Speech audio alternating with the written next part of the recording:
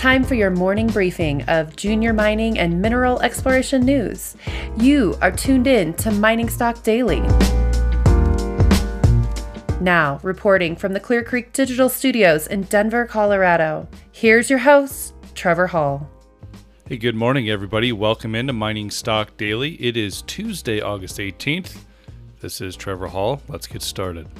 The entire precious metals sector soared on Monday, ostensibly triggered by the news that Warren Buffett bought a lot of shares of Barrick Gold. Gold jumped nearly $50 to settle at $1,993 October basis. Silver popped $1.85 or 6% to $27.67. And the mining stocks per GDX powered 6.5% higher. Barrick was up over 11% on the Buffett news. The Mining Stock Journal said that while the Buffett news certainly helped stimulate the animal spirits in the sector, it believes the precious metals are starting to price in the next round of money printing by the Fed and the coming avalanche of new Treasury bonds, both of which will further devalue the US dollar. On that note, the US dollar index tumbled below 93 on Monday.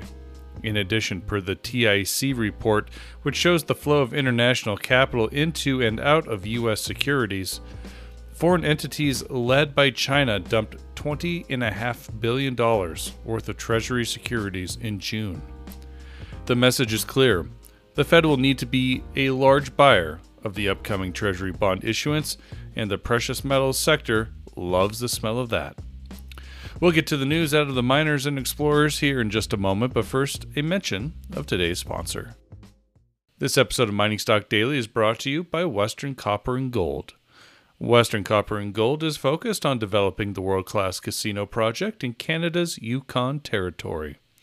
The casino project consists of an impressive 11 billion pounds of copper and 20 million ounces of gold in an overall resource. Western Copper and Gold trades on the TSX and the NYSE American with WRN. Be sure to follow the company via their website at westerncopperandgold.com. And here's what you need to know this morning. There were lots of drill results out, so let's get to it. Nexus Gold reported initial assay results from the first 6 holes of the recently completed Phase 1 drill program of the company's Mackenzie Gold project located in Red Lake, Ontario. The first round of drilling conducted in the St. Paul's Bay area was designed to test depth extensions of surface rock sampling conducted by the company in June and November of last year, and to test historic drill intercepts encountered by the property's previous owners from 2001 to 2005.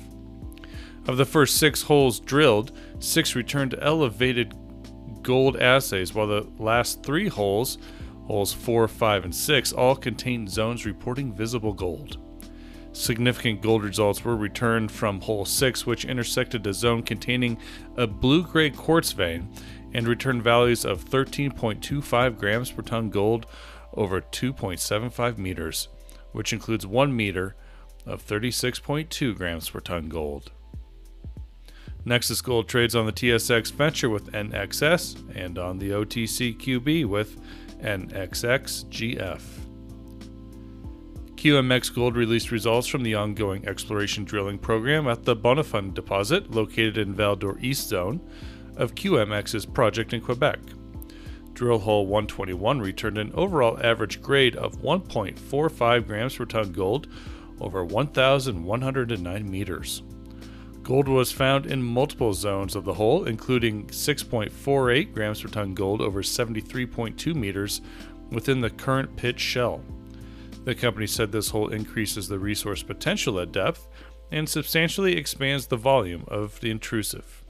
QMX trades on the TSX Venture with QMX. Amex Exploration reported further results from the high-grade zone located in the Eastern Gold Zone on the 100% owned Perron property in northwestern Quebec. Results included 32.41 grams per ton gold over 15.6 meters, including an interval of 125.63 grams per ton gold over a half meter and another half meter of 853.4 grams per ton gold. Another hole returned 92.19 grams per ton gold over 1 meter at a vertical depth of approximately 820 meters. This is the second deepest hole in the HGZ and continues to expand high-grade gold mineralization at depth.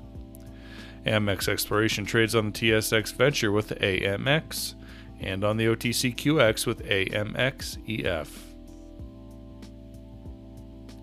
Back in July, Galway Metals reported it had intersected over 14 meters of massive quartz vein containing 29 splashes of visible gold. This morning, they reported the assays on that core. Results were 13.4 grams per ton gold over 12.95 meters. The hole is in the first in a newly drilled area located 320 meters northeast of a previously reported new vein. Galway is currently drilling follow-up holes on the new discovery with the aim of turning it into a new deposit. Galway trades on the TSX Venture with the symbol GWM. Eclipse Gold says it has commenced the next phase of drilling at its Hercules Gold project in Nevada's Walker Lane Trend. The company has secured a drill rig and begun mobilization of it for its Phase 2 drill program.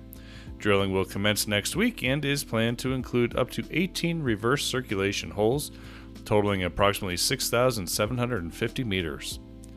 Eclipse Gold trades on the TSX Venture with EGLD and on the OTC with EGLPF. Well, there was lots of drill news out this morning, but there was also a number of financing news. That included Benchmark Metals have entered into a $21 million financing. Minera Alamos announced a $10 million bought deal private placement this morning. Defiant Silver announced a $7 million brokered private placement. And Enduro Metals closed its $11 million non-brokered private placement. And America's Gold and Silver also opened a $25 million financing on the back of their quarterly financials and drill results from Galena yesterday.